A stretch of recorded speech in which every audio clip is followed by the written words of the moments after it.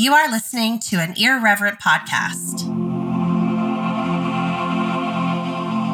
Visit irreverent.fm for more content from our friends.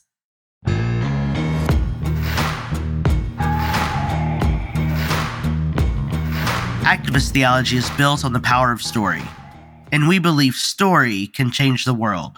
We also know that being in community with one another on this journey will help to build a movement committed to collective liberation and a more loving world. We have a commitment to the ethics and politics of en conjunto, or togetherness. And we are together in this work with you. Hi, folks. This is Dr. Robin. And this is Reverend Anna Galladay. And we are your hosts for the Activist Theology Podcast. It's time for all of us to get our hands dirty.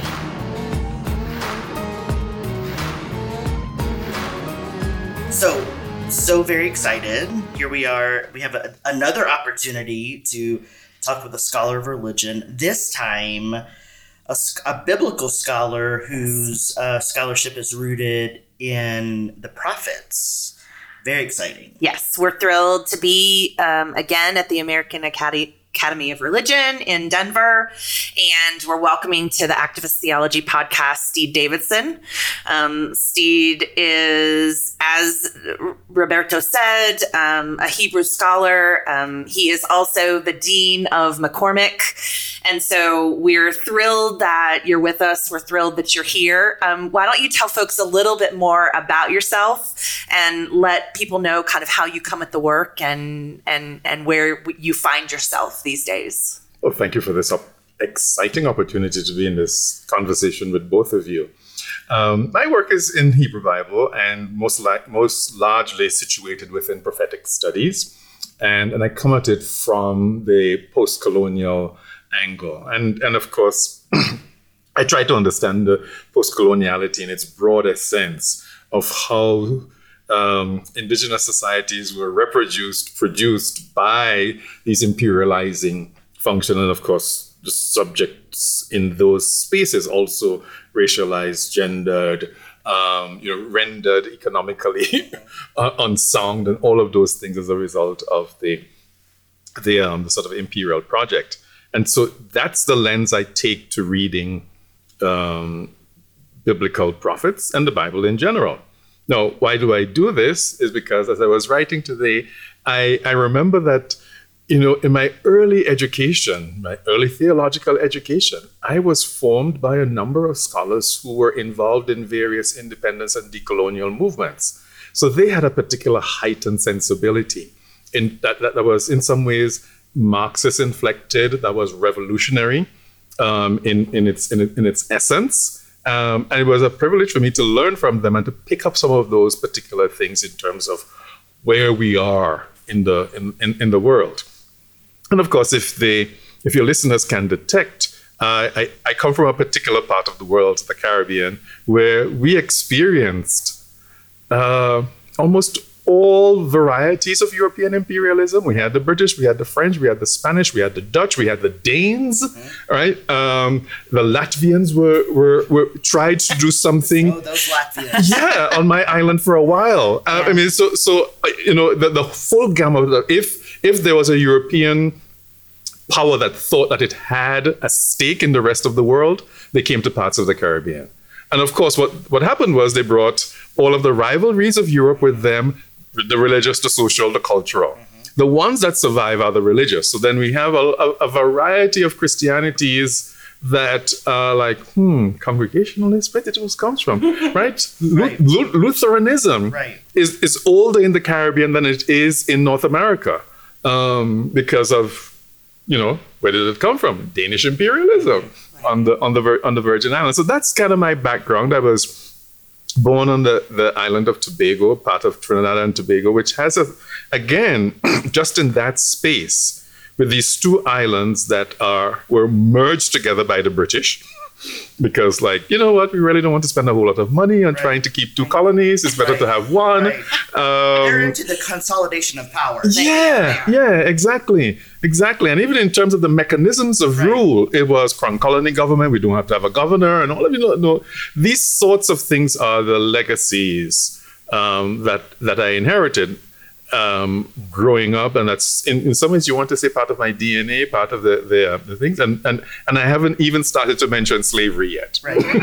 Right. So there's a whole lot of that's in me, and to bring that together, these are regimes of power that operated under Christianity, in some ways influenced by the Bible. Right. So to come at the Bible, I can't come at it as if it is an innocent book. I have to come at it knowing that it is complicit in the histories that created the environment within which I grew up. And it is complicit in the shape of the modern world and how things continue to function.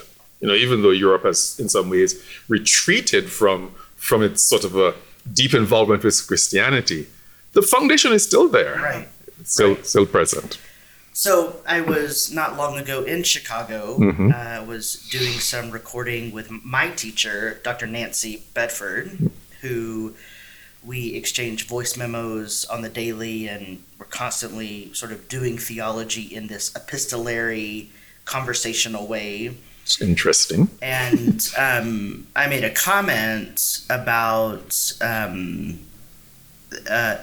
maybe Marx was right around the economic supremacy of capitalism. And she replied, and we have this on tape, she replied, well, remember, the Hebrew prophets came before Marx and said the same thing. So it's no surprise to you, we are living in precarious times. We were once together in the Before Times in 2019 at an event where you gave a really compelling study on prophetic literature, and we were in a church context in the American South, and Ann and I both live in Tennessee, which is highly compromised by the extreme right and Christofascism and theocratic fascism. And what we see in both of our contexts, and we live about 2 hours away from each other, Anna's in Chattanooga and I'm in Nashville, is that, and I think other people in the American South experience this too, and maybe you see this in Chicago, is that people are using the Bible to justify violence against those who maybe don't align with the dogma of the Christian faith, whatever dogma means, or they don't have the right belief or the proper orthodoxy, right? So the Bible then becomes a weapon, right? And you talk about how the Bible is deeply compromised by the process of collection, canonization, councils that came after it, and so forth. And so, on the Activist Theology podcast, we try to connect the dots for people and to give them theological education outside the academy that they can consume and incorporate into their life and live out. So how do we get folks to read the Bible well, who don't have access to your classes or my classes or other people's classes, and how do we minimize the ways in which the Bible has become a weapon towards those who are different? Yeah, this is a very good question, and one of the first impulses I have is for us to interrogate the necessity to read the Bible. But I want to talk about our context. People want to read it. People want to read it. Yes, exactly. In fact, I just gave a talk at a Church of Christ church on the issue of transgender experience, and I first said, well, a people group is not an issue, just like Black people are not an issue, just like immigrants are not an issue, just like disabled people are not an issue. And then they began to quote scripture to me. So these people are really tied to this book. So I can imagine when they hear this comment from you, they are raising their eyebrows. Precisely. Their pants are on fire. Yeah, precisely. And I think it's an important question to, in some ways, get them to interrogate the presumptions that they have around the Bible, because largely the impulse, let me quote the scriptures for you, let me quote this for you, let me tell you this, right. The impulse comes from an unexamined space. that this thing just suddenly materialized, that it is as old as the earth, it is as old as human beings, it is as old as ever, it is as truthful as, and you could multiply those things. So in one sense, what I think is an important thing is to get people to come back at the work, asking, where does it come from? Whose interest is it serving? So some of that is unquestioned. And you could see how, if they don't do that, they're not going to they're not going to interrogate the presumptions around economic formation, political organizations, social, all of those different types of things. So that I hear what you're saying. And I completely acknowledge that's the group we're dealing with. So like I say, let's park that aside for a while. Yeah. And we put it out there. And I know you're probably tearing your hair out or doing whatever other things because these godless people who don't believe the Bible want to take it away from us. Right. I know that's probably what you're saying, but let's just bracket that. And I actually love the Bible. Mm-hmm. I have found myself sort of. I mean, I stopped reading the Bible for a long time. Because I'm trained in theology, philosophy, and ethics, Right. And so who needs the Bible for that? But in my context, that is people's guiding light. So I have found myself returning to the first things, returning to the historical critical method, returning to biblical hermeneutics. How do we cultivate a biblical hermeneutics that is not grounded in a hyper-literalism that is actually what we're seeing, the weaponization, right? Mm-hmm. So we can park it for a little bit. But I know that when I get up and give a talk and I quote some scripture from whatever, let's just say the Revelation of John, people don't realize that John is speaking about the Roman Empire from an island, watching it fall. They don't have that context. So what do we do?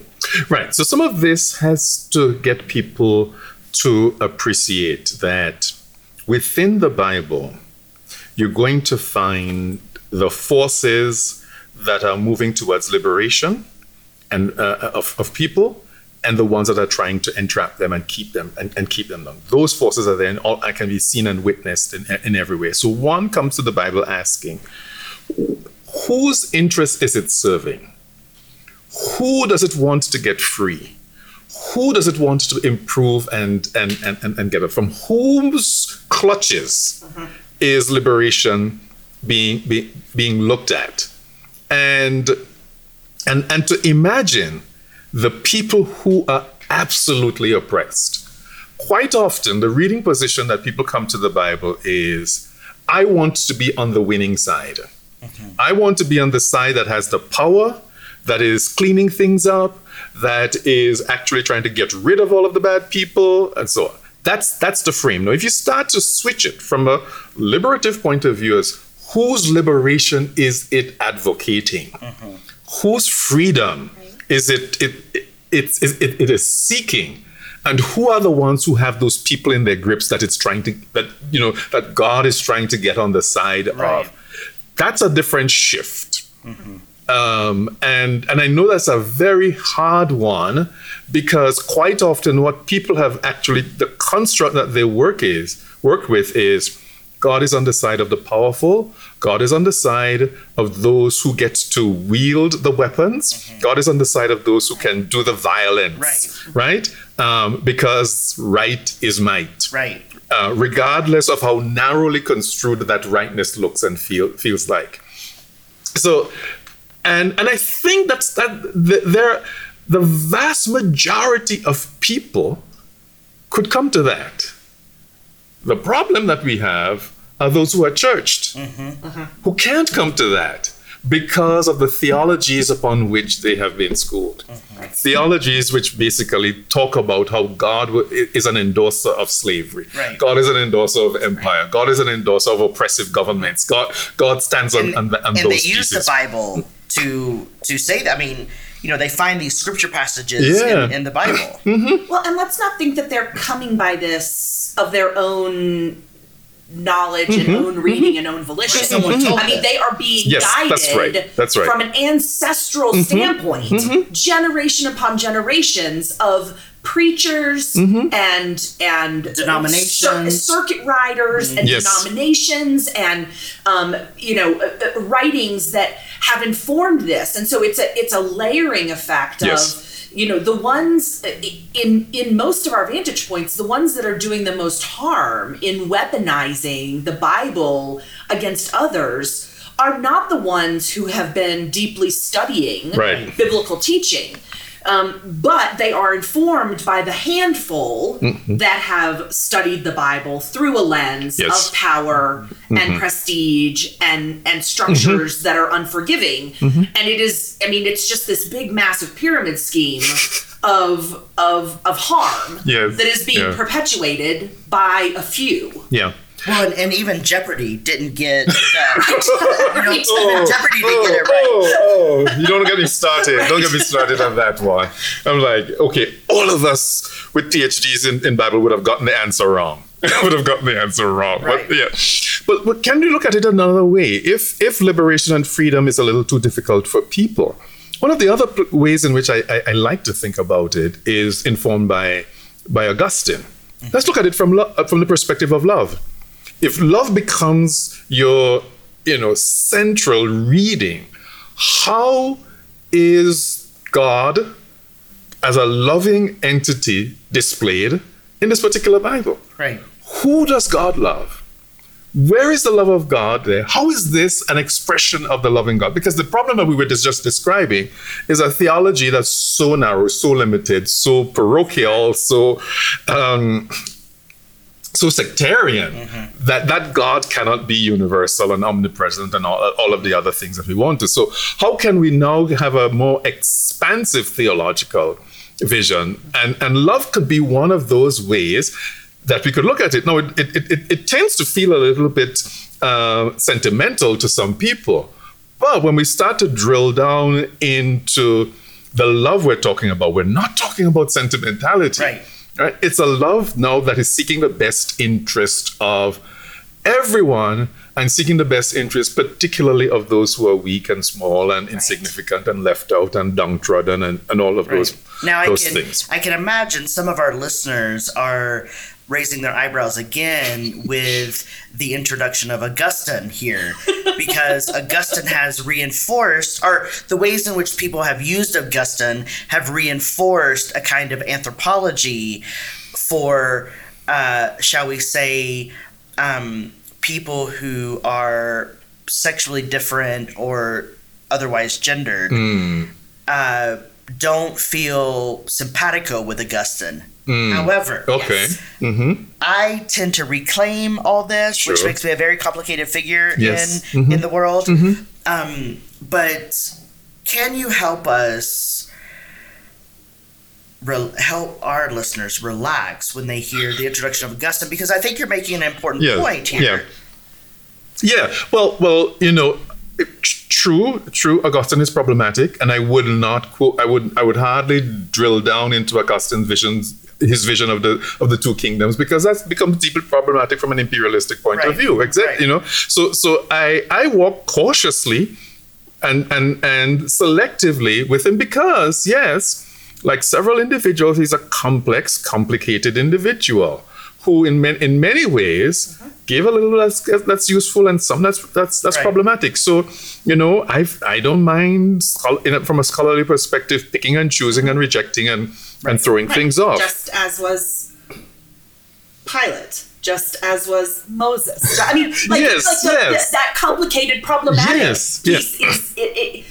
We have to. All of that has to have a critical analysis behind it. No, and there's an important way for us then in some ways to say, look, we should not be creating saints in that very narrow conception of the term. We should not be creating heroes again. We should not be creating as it were kind of standard bearers, because I don't think human beings have the capacity to do that. Right. And if we get away from that, then we could work with the weaknesses of individuals, historical individuals, and some of their strengths, knowing that you're not going to be determinative for everything. You're not going to be the person that is going to be defining how the society is.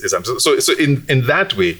Now, why I go there, it's largely because I think that that's one of the contributions of the Lutheran Reformation theologically and in terms of biblical hermeneutics that I find quite useful. How in some ways Luther was able to rescue a Bible that had no relevance to the ordinary human being from what was happening within the papacy, where one person was aligning.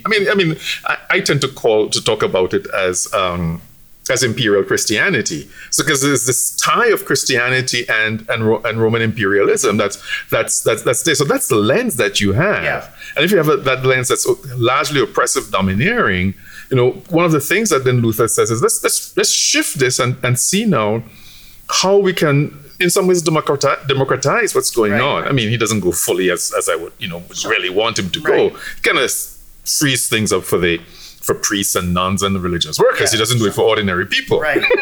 So there are limits there. In many ways, you could say the same for John Wesley. Certainly. Reclaiming biblical teaching for the poor in England, away from the Church of England, who was historically saying, peasants and factory workers have no place in these churches. Right. And Wesley was saying, hard pass. No, I'm taking this word to them, and I'm making sure that they understand the means by which they are given, the kind of grace, the prevenient grace that he calls on God to bestow. So there are so many plumb lines there. Yes, where we see the sort of in some of the reclaiming of some deep traditions, biblical traditions that sometimes get lost. And who knows? We're probably awaiting voices to rise up and call us back to that. These masses who listen to your wonderful podcast are in need of it. And masses. We're calling it into multitude. Talk about the masses. We did a series on uplifting Asian voices during the uptick of violence against Asian peoples. Yeah. We lost half our listenership. Oh my goodness. Which just tells me that we've got a lot of work to do. Yeah. Right? Yeah. But so I want to go back to this Bible thing because you have talked about the complicitness of Roman imperialism and biblical hermeneutics, and that's really what people are getting in their churches today. Yeah. And so I'm thinking about some of the prophets, in particular Isaiah. And in Isaiah, we have a compilation of really books, first Isaiah, second Isaiah, third Isaiah, but we just have one book in the Bible called Isaiah.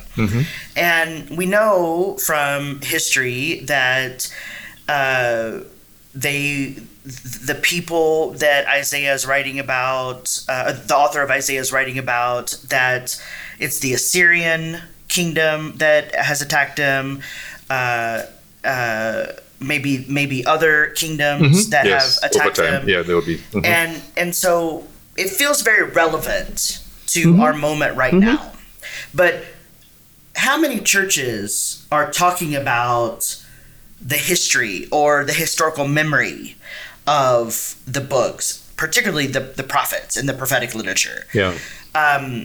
We talk a lot in these progressive spaces, and I don't identify as a progressive. I'm much more of a liberationist, and I'm interested in ethical futures. But in progressive spaces, they always talk about prophetic imagination, right?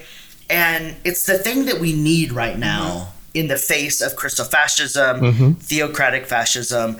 But how do we get our churches or the common people to begin to read the Bible in a way to see these layered things and to have a historical memory? Yeah. I think the last thing you ended on is the important part, because it is the historical and social amnesia that kills us. Right. Because without that, there is the linkages and the contexts and the relationships between these different things is lost. So things get presented to people as if, oh, this just started happening yesterday. Right. And this group is a problem because, you know what, and why they're a problem and what the source of them being a problem is hardly ever explained, or the us who they're a problem to, we just always seem innocent. So it's the memory that's always a problematic. One of the things I tend to do with prophetic studies, because we're doing deeper and more critical work, is in some ways to show how the literatures that we have don't always live up to our expectation of the figure of the prophet. Right? So that essentially the literature that we have wasn't produced by the prophet. Right. We're dealing with stuff that's produced hundreds of years after this figure lived.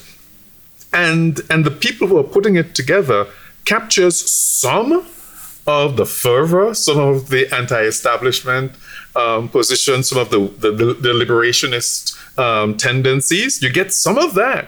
But some of that is in some ways now co-opted in some fairly narrower perspectives. Because imagine what the prophetic voice looks and feels like in the immediacy of the crisis, the imperial crisis, the attack of the Babylonians, etc., etc. And there's this sharp critique of collusion with imperial power and all of that. That feels one way. When those words now get replicated, when there is no external empire, but the thing that could stand in for the empire are us now, the elites, right? Right.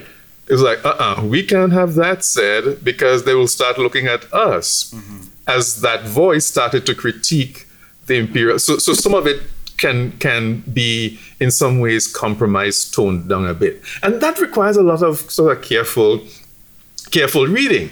But here's the thing. What I'm describing here are the kinds of ways people in social movements are attentive to the use of power. Yeah. Right? Because and you're correct in terms of saying this in terms of progressive, is that there is a kind of a idealistic view that righteousness is on our side and all of that. Whereas people in social movements understand, well, we're dealing with humans. And the movement that triumphs over evil, so-called, today, easily becomes the oppressive, I think, if you're not self-critical, if you aren't attentive to certain things. Right. And so we're seeing some of those sort of things happening within prophetic literature. And if we bring sensibilities from social movements and the kinds of sensibilities where people are suspicious about if there's one single dominant leader, that's a problem. Yeah. If there's this one dominant voice that's controlling, if there's a group that's sort of doing stuff and excluding people, if we bring those sensibilities to reading those biblical texts, then we can find in them much richer resources for some of the work that we wish to do. And I think that's a very important thing. Again, in terms of trying to, if you want to call it, dismantle that kind of imperial Christianity that in some ways takes the sort of a form of liberalism, and I'm talking about liberalism of the Enlightenment kind. That basically says we are the good ones, and they're the bad ones. Right. And so they co-opt the biblical text, they co-opt the prophets for a cause that seems like it's good and liberating, but basically it's like, no, you got to come be like us, right? And not like them. You have to conform, which is another form of consolidating power. Yes, which is what's happening right now. Right. Now, we talk about that all the time in the social justice movement. Yeah. We are becoming the same oppressor we are seeking to dismantle when we co-opt the power and think that our way of justice and our way to justice is the only way or the right way. Yeah. So I know that we have said put the Bible aside for a minute, but if we were going to read the Bible, which is a big if, what version of the Bible should we read? Because there's so many versions out there. Oh, I would say, just read the newest, the translation, and of course, because we're here with the ARSVL, I'll have to say that newest one is the NRSV UE, the NRSV updated edition. I participated on one of the translation of one of the books, and it's a step ahead. And I shock students when I say, okay, you're not going to use the King James Version here. We're not going to do it, right? Because for the kind of a work that you want to do, it's not going to be very useful. You're dealing with English that's 400 years old, and that's really complicit with imperializing notions, etc., etc., etc., etc. So I would say, get your hand on the newest, more critical version. So the NRSV tends to be one. The CEB has some, Common English Bible, has some benefits. There's an update to the New International Version, that's kind of the one in the evangelical stream that tends also to be a little good if you want to really be more evangelical. It's better than doing the King James versions and some older ones. So those are the ones I would suggest. And then, I've been reading the NRSV since I was in college. Because I felt like it was closest to the languages. Yeah, and I studied 2 years of Hebrew and 2 years of Greek, and I don't get those years back ever. And all those hours of translating, I don't get that time back. So I've been reading the NRSV for a long time, and I find that either my students or maybe when I give a talk at church, they were gifted a Bible, and that's just what they go with. Right. And so when I sort of shed some light on the politics of translation and things being lost in translation, it's it disturbs them, But that is the time that we live in. That is part of the scholarship, and we all know that agendas people bring their agenda into translation projects. Yes. Right? Yeah, so I would love to kind of pose a follow-up question to that kind of version of the Bible. I feel that there are so many folks who, once they really understand the nuance and the historical kind of undergirding of our biblical text, realize how little they know. Yes. From a historical standpoint, from a political standpoint, from a standpoint of knowing the intimacies of the author or authors and where those proclivities for the way they write come from. Where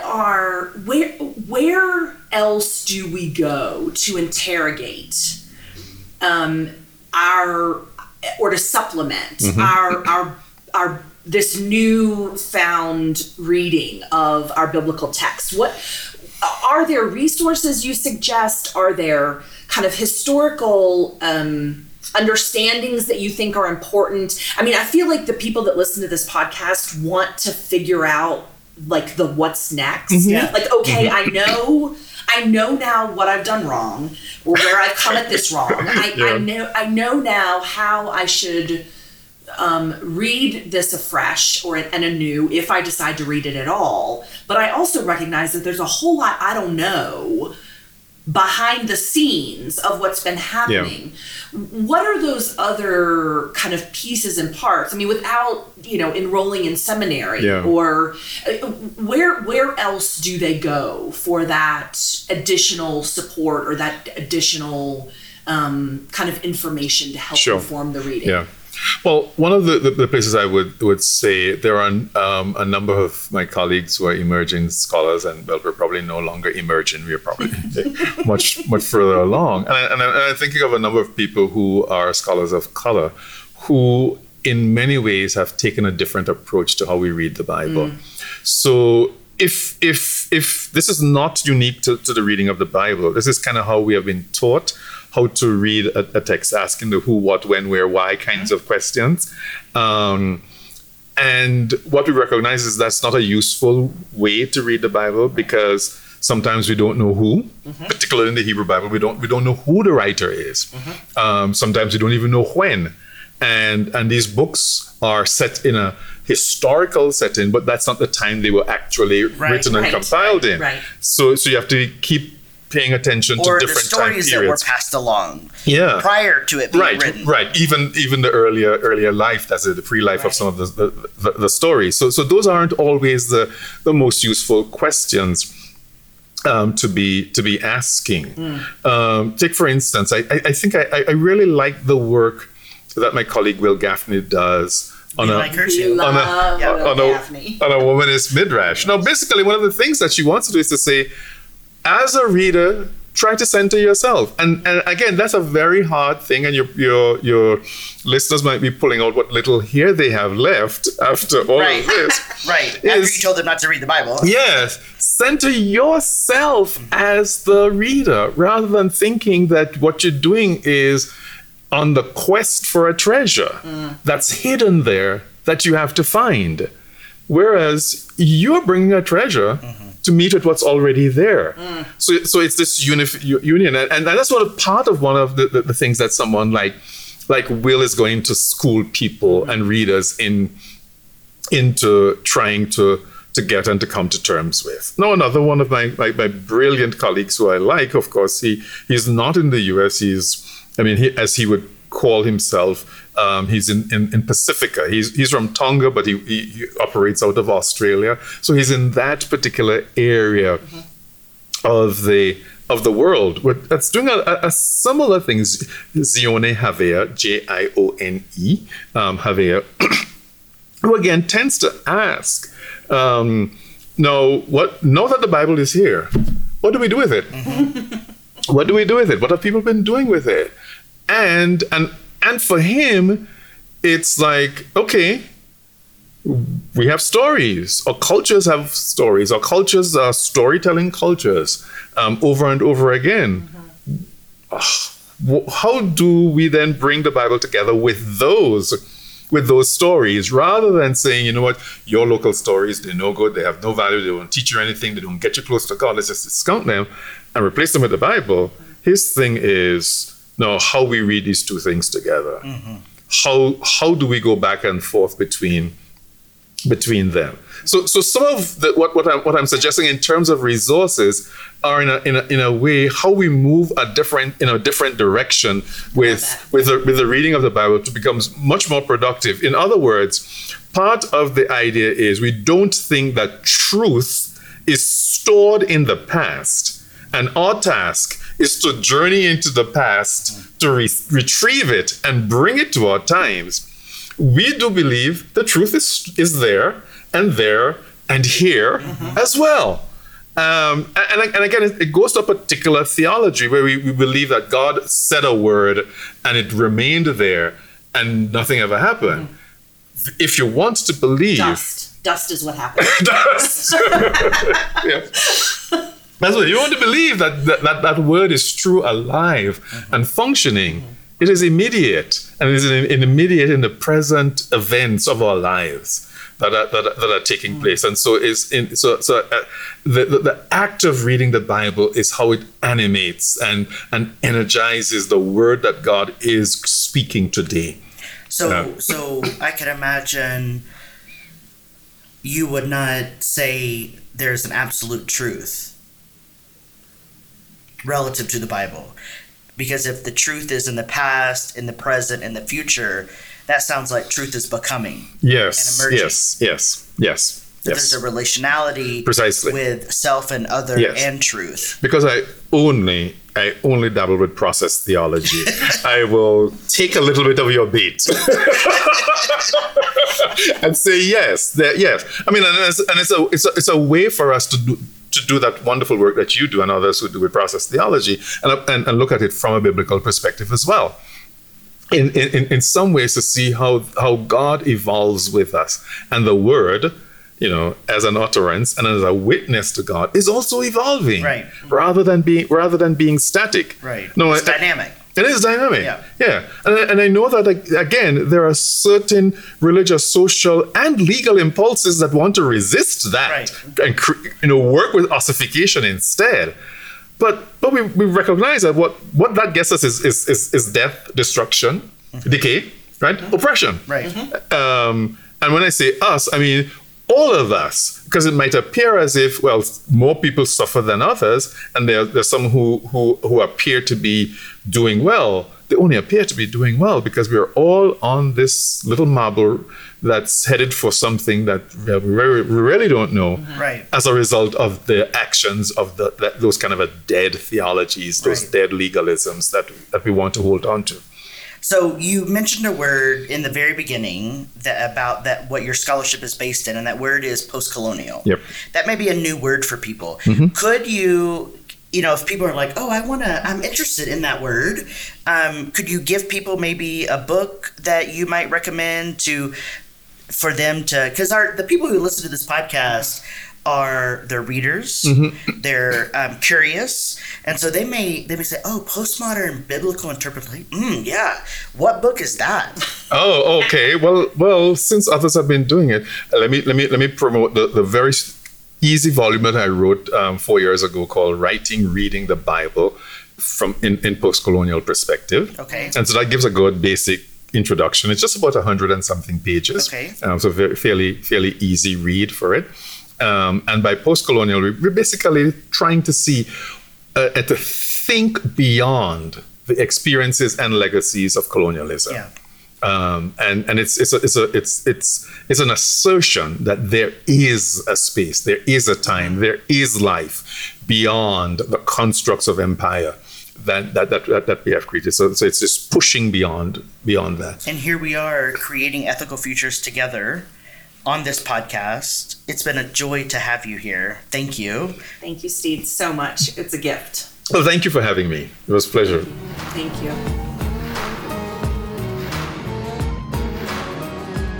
We want to thank you for listening this week. We encourage you to share this podcast with your community. If you enjoy us and our work in the world, please give us 5 stars on your podcast platform. Want to help support this podcast? Go to activisttheology.com and click on podcast. We can only do this work with the help of you, our listeners. You have no idea how much even a small monthly or one-time gift means to this work. The music you hear in this episode is Hands Dirty by Delta Ray. Our sound editor is Dan Medley from 10 South Sounds. I get my hands dirty. I show up so early. They show me no mercy. So I just keep working. Maybe God could save me. Or my boss might pay me. You are listening to an Irreverent podcast.